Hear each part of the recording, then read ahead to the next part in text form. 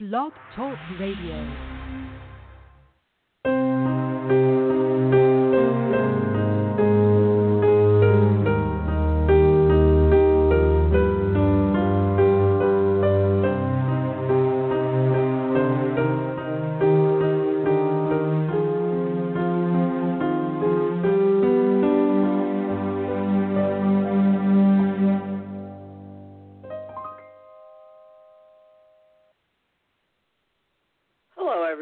Welcome to the Milford House Mysteries on the Bookspeak Network. I'm Sherry Knowlton. I write the Alexa Williams suspense series. The novels are Dead of Autumn, Dead of Summer, Dead of Spring, Dead of Winter, and my newest, just out in February, is called Dead on the Delta. Today, my co-host on the series, Joan West, author of the Carlisle Crime Cases novels, couldn't join us, but I expect her back soon on Milford House Mysteries. But never fear, I'm not alone today. I'm pleased to welcome author E.A. Aymar to the Milford House Mysteries. And let me introduce him by reading just a short bio. Anthony Award-nominated E.A. Aymar's most recent thriller, They're Gone, was published in 2020 under his pseudonym E.A. Bars. His past thrillers include the celebrated novel, The Unrepentant.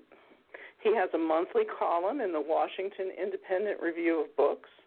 He's a former member of the National Board of International Thriller Writers, and for years was the managing editor of The Thrill Begins, which is an online resource for debut and aspiring writers through international thriller writers. He's also an active member of the Crime Writers of Color, the Mystery Writers of America, and Sisters in Crime. Plus, in his spare time, he runs Noir at the Bar. It's a series of book readings in Washington, D.C., and he's hosted and spoken at a variety of crime fiction writing and publishing events nationwide. I must mention that I've known Ed for several years through International Thriller Writers Organization, so it's a particular pleasure for me to speak to him today.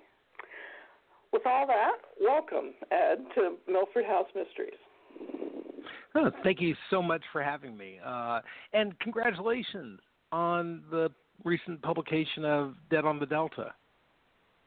It's always fun to have a new book out, isn't it?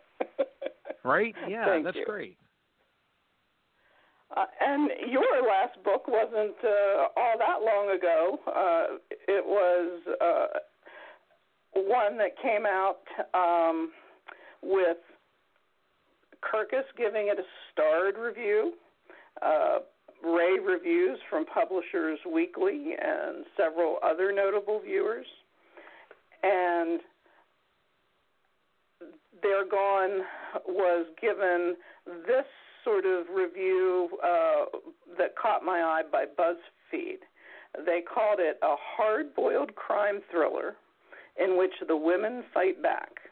It's expertly plotted and action-packed, but it also features a diverse cast of characters, including two strong women of color as protagonists, and it offers biting social commentary.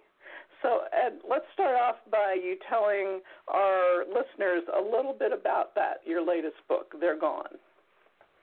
Oh, well, yeah, thanks for mentioning those lovely reviews. Otherwise, I would have had to do the awkward thing of trying to work them into the conversation as we as we went.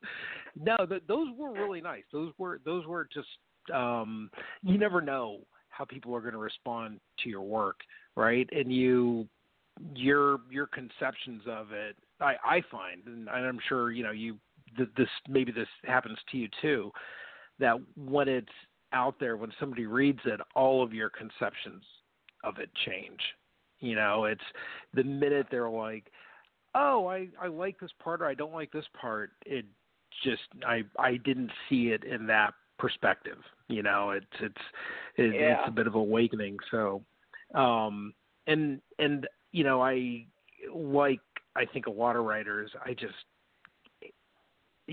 so antsy about reviews and about people reading my work. Like, you want people to read it.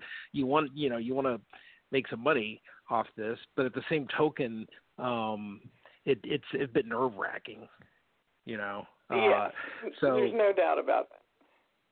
Yeah. I mean, it's not like I don't want to tell people, just buy the book. You don't have to read it. But sort of. No, you want them to read it. I do want them to read it. But yeah, so They're Gone is a story about two women whose husbands are murdered in the same night on the same way, and they're from completely different paths. One's a Baltimore bartender, the other's a Northern Virginia housewife, and they're brought together to find out, as they each attempt to find out what happened to their husbands. And it,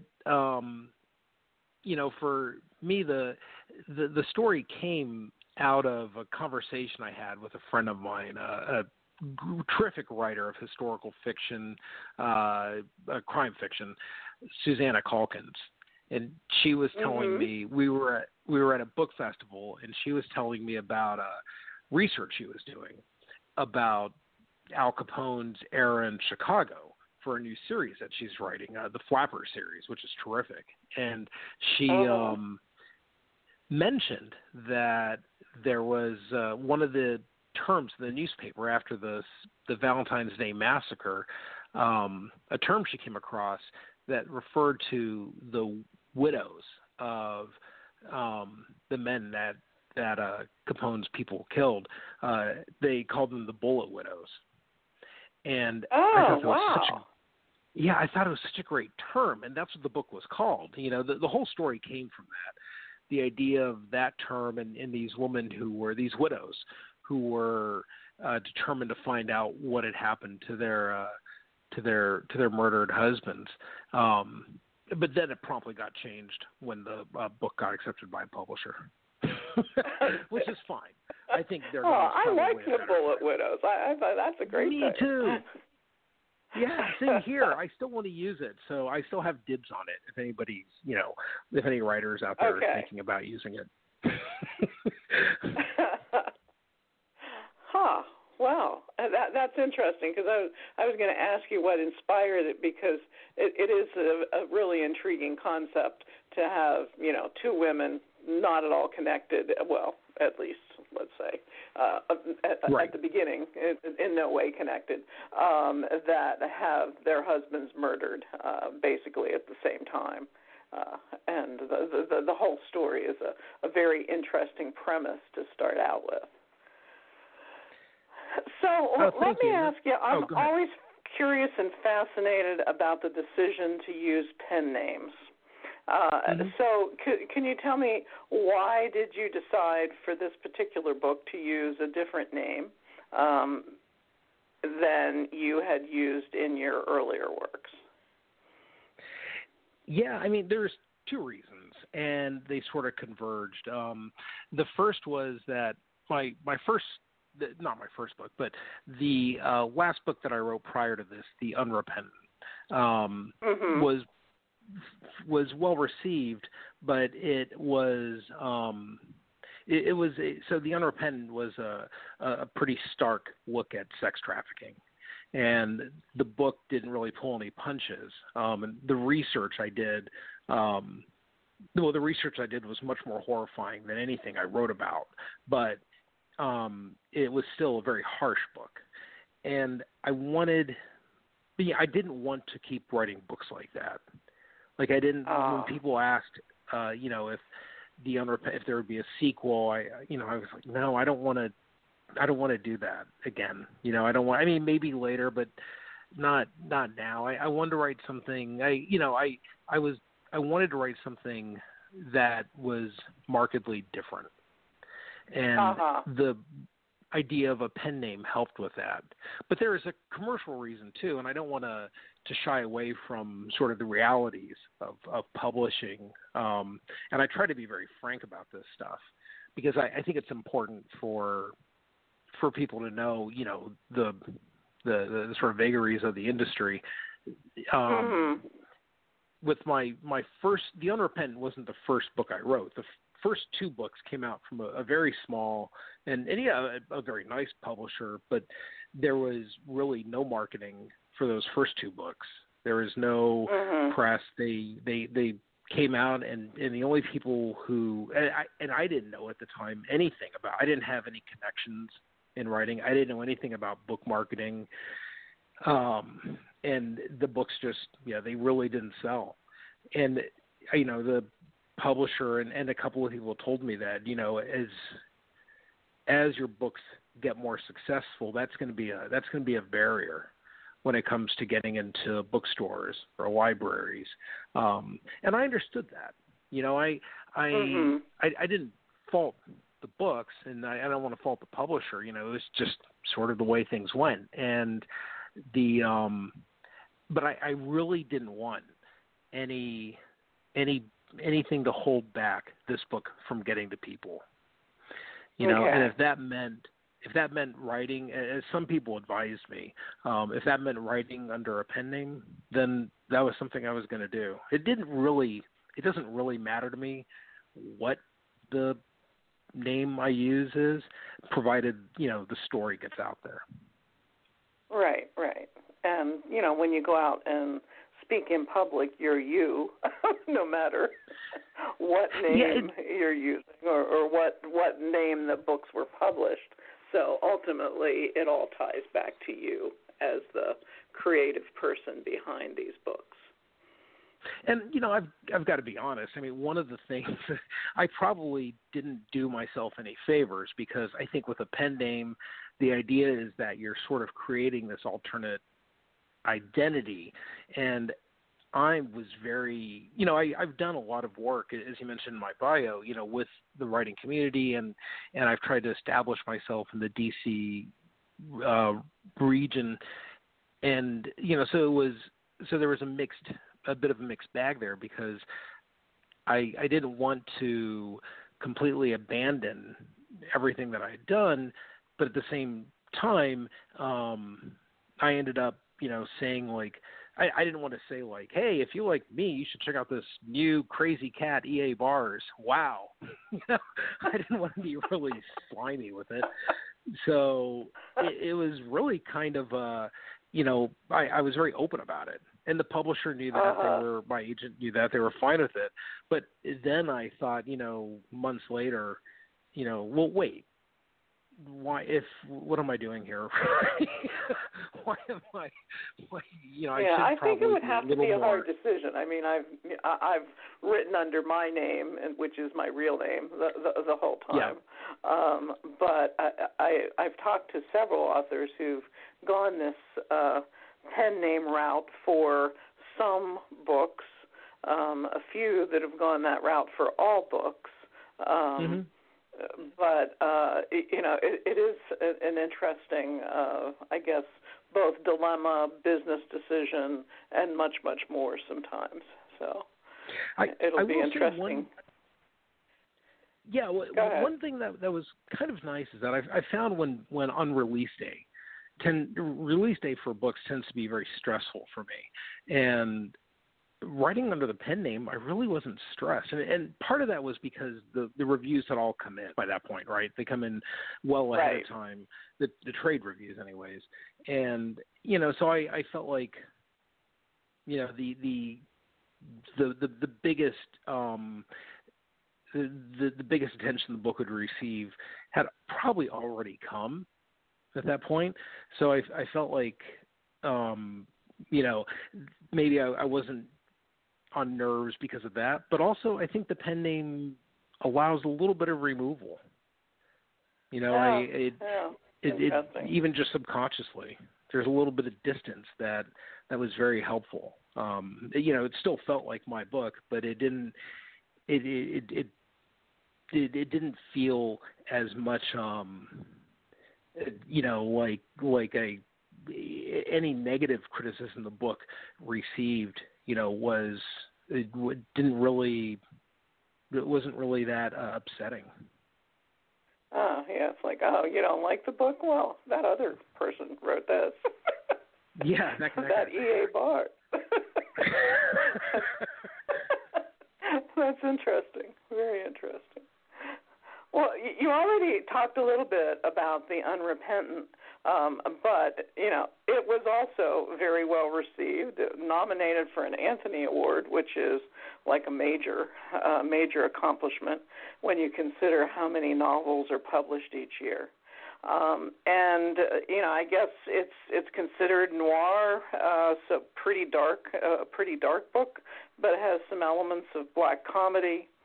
And as I was reading the reviews of that book, I was really struck from the one from Bolo Books that said, what sets Aymar apart is the light he uses to create his shadows. I thought that was like one of the most poetic reviews I think I've ever read about a book. So congratulations on that one. Yeah, I mean, Chris behind Bolo, he always runs the risk of outshining the books he's writing about. he's pretty wonderful. Yes, he is quite can be quite lyrical in his reviews.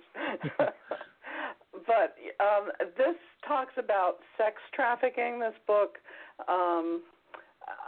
I guess I maybe you could talk a little bit about the book first, and then I have just a comment that I wanted to discuss with you. But go ahead and tell our listeners about the book a little bit more. Oh, sure. So The Unrepentant is a story about a woman who escapes a group of she's kidnapped and escapes from a group of criminals with the help of a somewhat depressed former soldier, and then the story sort of turns on its head, and she ends up saving him from those same criminals. And it, as I mentioned earlier, it's a bit of I wouldn't call it necessarily a violent book, although I guess it is, but it was important. I was researching. I did a lot of research into sex trafficking and the toll it takes on people and how prevalent it is. And, as I mentioned, the research I did was much more unsettling than the book that I wrote. And a friend of mine who read the book and asked me afterwards, like, what do you mean? How is it? What did you leave out? The thing I didn't put in is that most of these crimes, or not most, but a lot of these crimes are against children. Yes. And that wasn't really something I went into I'd mentioned it. I didn't go into it to a great extent, although the main character is on the verge of, she's 17 to 18, so she certainly falls into that category. Yeah, that's interesting. My second book, and this is sort of what I wanted to bring up, my second book, Dead of Summer, deals with sex trafficking as well. Now, my books, they aren't lighthearted. They're actually, pretty graphic and pretty,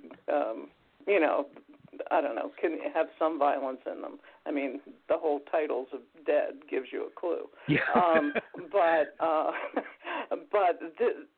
I'm certainly, my book is nowhere near as gritty as The Unrepentant, but one of the reasons I wanted to write about sex trafficking was because there's just sort of this, I kept picking up this sense from people when you would talk about it that, oh my gosh, no, that can't happen here in South Central Pennsylvania, quiet little Carlisle, PA, where in fact we're on the I-81 corridor and the truck stops up and down I-81, and we have many.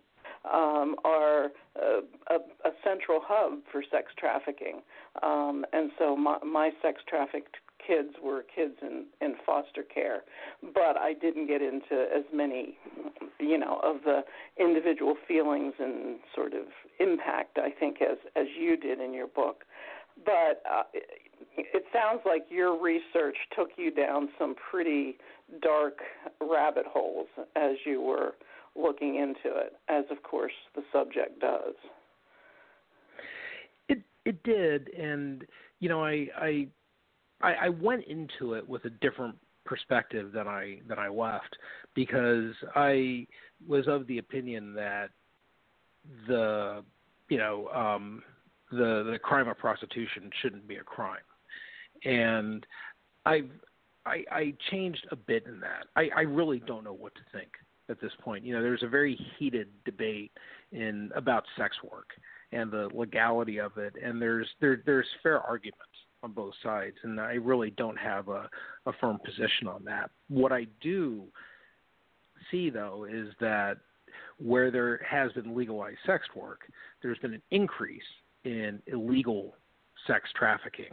Children, minors, people brought in through coercion to work and to become essentially slaves, and that was, so it's very hard to. It's a very gray area and a gray debating ground. But I had a very similar experience to you. I really didn't think. I mean, I live in the suburbs outside of Washington, D.C., and everybody here tends to think of all the crime happening in D.C. or in Baltimore. In our region, they really put in the cities. After talking with a couple of cops who've worked at, I learned that the largest hub of sex trafficking is actually in Northern Virginia, at a mall I used to work at. I had no idea that it was outside of the city and into the neighborhoods, and that's where the most of the business was being conducted. There were a good portion of it, at least. So another surprising thing that I found out in talking to some victims organizations that the newest thing around here at that time was boyfriends deciding that the way to earn an extra buck was to turn out their young girlfriends, which, isn't quite what you think of on the scale of sex trafficking, but still, it's like a insidious new version of prostitution, so involuntary prostitution. Yeah, it's surprising how much of it comes from the guise of romance. It happens a lot to get people to cross borders. The idea of romancing, and then and that was surprising to me. I didn't realize that that was one of the tricks that people pimps would use. But yeah, it's a well established tact. Yeah. Well, you promised me this would be a something a little cheerier. Sorry, I got carried away with these questions, but let's talk about some of your other novels. I know you'd mentioned your earlier two, but another thing that you've done regularly, I guess the word's co-edited, two books that aren't anthologies, but it's a different approach, a group of authors each taken a chapter to tell a novel. Is that what you've done on those two books? Yeah, so the first one was a book called The Night of the Flood, and you'd mentioned that I managed a site for the international thriller writers called The Thrill Begins, and one of the things that site had was, like a lot of sites did a couple of years ago, was have a dedicated set of contributors. And we all became really good friends and fans of each other's work, and we decided one of the members, a writer named J.J. Hensley, thought we should all collaborate on something.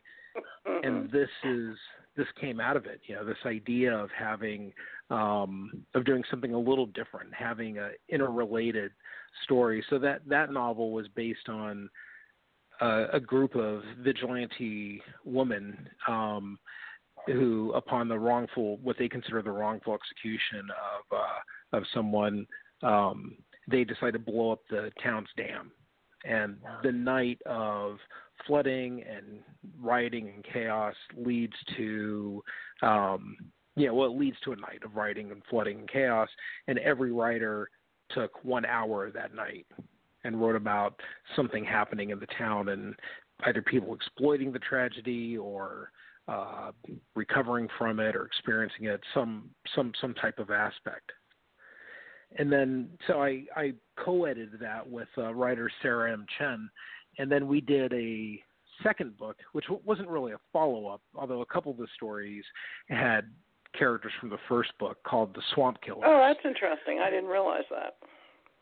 Yeah, it was doing it was rewarding, and we thought, the first book was so fun, and we thought, let's complicate this a little bit and make it a little more of a, make it a little bit more of a challenge for us. And that was a terrible idea because we'll never do that again. It was really hard. I think so, I don't mind challenges, but with writing it, the challenges that come with an editor are very different. And I don't consider myself, an editor first and foremost. Mm-hmm. So that was a lot, and it was a lot of work. And one time I accidentally deleted the entire document with my changes, so I had to redo it. I mean, there's just all this frustration with it. So, yeah. Okay. But it was, well, I guess I had a whole series of questions here for you, but I was going to ask you about your work at the Washington Independent Review. You write short stories. You do all of these things with writers' organizations. So maybe I'll just let you choose if you have one or two more things that you want to tell our listeners about you. What would you choose to share with them? Well, I basically, I do all that because I like attention. Anything for the I could spotlight. tell that, but yeah. One of the things that I've done for years that I enjoy, and I've really got to get on it this year because I haven't done one, is the Noir at the Bar series, which is, as you mentioned, a group of writers get together and they each read, it's like 8 to 10 writers, and they each read a short story or an excerpt from their work. And the stories tend to be very dark comedy and a little bit over the top. And you do it at a bar, so everyone's drinking, which also helps with the mood. And I really like it because, we're in an entertainment industry, and right. The times when we actually entertain in person as writers tend to be the most drab event there is. You read, you're watching someone read from a book out loud. That's not, unless they're a very gifted reader, it's usually not much of a performance. And I really, like that that there's a different chance for that. I view it like the way we look at, like a book you like and you reread. A lot of times that happens when you're younger, but that you reread because you just love getting lost in that story again, or a TV show you rewatch, or a movie. You don't do that with readings. And I feel, for something to be performative, we should have that sense of somebody wants to relive this again. So that's your goal with Noir at the Bar. I really like to, we were doing pretty good last year, and I was working with a mixologist who would do a drink demonstration based off one of the books. She'd make up a cocktail based off a book and do a demonstration beforehand, because you'll find that the Venn diagram of people who like writing and people who like drinking tends to be one circle. And then a friend of mine, a very gifted jazz singer, Sarah Jones, would do kind of a noir-themed song at each event. And they really stole the show. They're so good. I bet. So that was a lot of fun. I want to get back to that, and I want to make it more of a. But I when I do it again, I want it to be, we were just doing kind of the what everyone was doing last year, on Zoom, adjusting your microphone, a camera pointed at your nostrils or your crotch by accident. I really want to make it more of a production. So maybe we're not. I'm the eternal optimist, and I'd like to think that we're not that many months away from maybe people actually walking into a real bar to, to experience it live. So, I think so, right?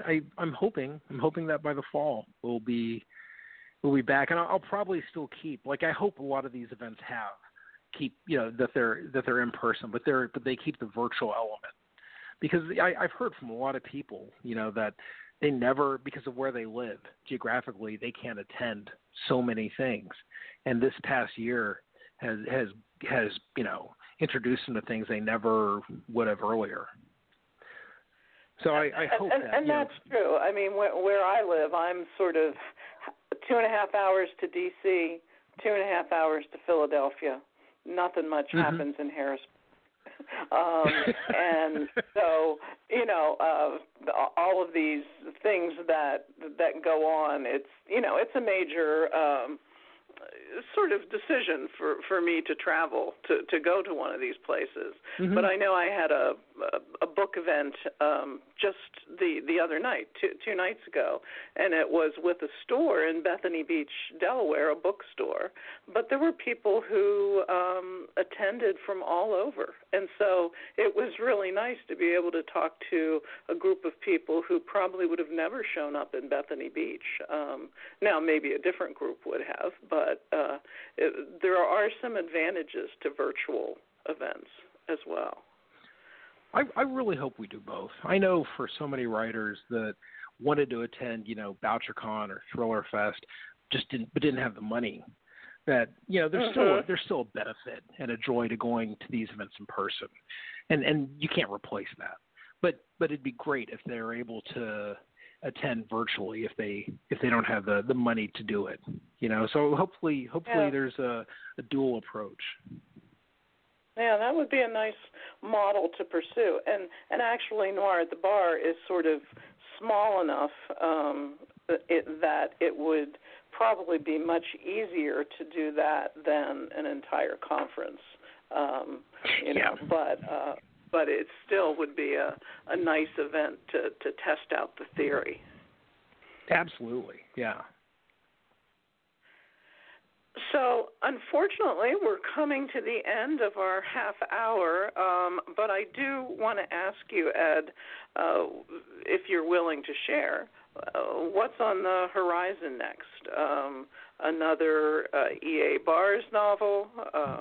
Sounds like you might not be ready yet for a follow-up to The Unrepentant, but I'm sure you may have something else in mind as well, or something that you're well underway of working on. Oh, yeah, I have another novel that I sent to my agent, so I'll get her. But she's very much an editorial agent, so I'm looking forward to getting her feedback on it. And until then, it's really, I think I'm going to work on some short stories and essays and stuff like that I've been thinking about, but putting off while I was working on the novel. Oh, great, yeah. I really admire you and others' ability to do short stories. I keep trying, and I'm just too wordy. I can't, synthesize a concept in a short story format, it appears. So I really admire people like you who can do that so well. I respect the form. I don't think I do it as well as I'd like. So but mainly because I really don't, like you, I really don't write a lot of short stories. It's something I want to, I admire and I like reading them, but there's writers who are so wonderful at short stories, like Art Taylor or Tara Laskowski, Jen Conley, and I can't. I happily defer to them when it comes to being really really good at that form. Yeah, I think that there are people who excel at it, and then there are others who do well at it, and then there are, like me, who don't do well at all. I get that. I see that. Well, before we go, because we do need to wrap up, can you tell our listeners how they can find out more about your books, where they can buy them, all that basic stuff? Yeah, sure. Thank you. The best way to find out any information about me or my writing is through my website. It's just eaymar.com, EAYMAR. And on the site, I have a newsletter called Crime Fiction Works, and that I send out monthly. And in that newsletter, I also tend to include. I switched it up recently, and I try to include more a set of releases every month in crime fiction that I'm interested in and want to share. So those yes, I saw that with your last newsletter. I remember that. Yeah. Nice touch. And you're in the next one, actually. Okay, so your website and your newsletter. I really want to thank you for joining me today. It's been an interesting discussion, perhaps a little bit more about sex trafficking than you had anticipated, but I thought it was an interesting discussion. I loved it. And to all you listeners, it was great.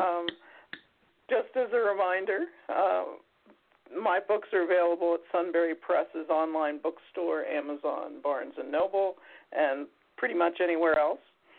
Special thanks to all of you for listening to the Milford House Mysteries. We hope you enjoyed our program and getting to know Ed.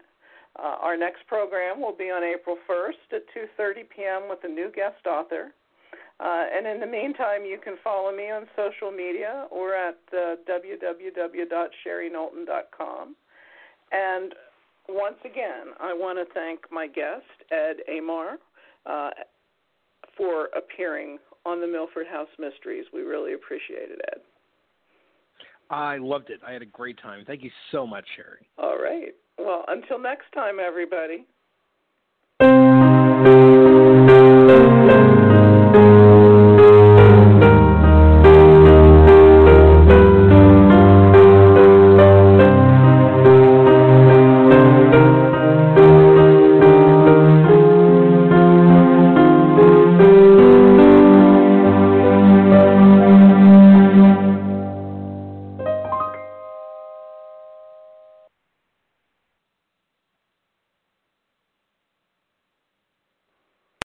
Lucky Land Casino, asking people, what's the weirdest place you've gotten lucky? Lucky? In line at the deli, I guess? Aha, in my dentist's office.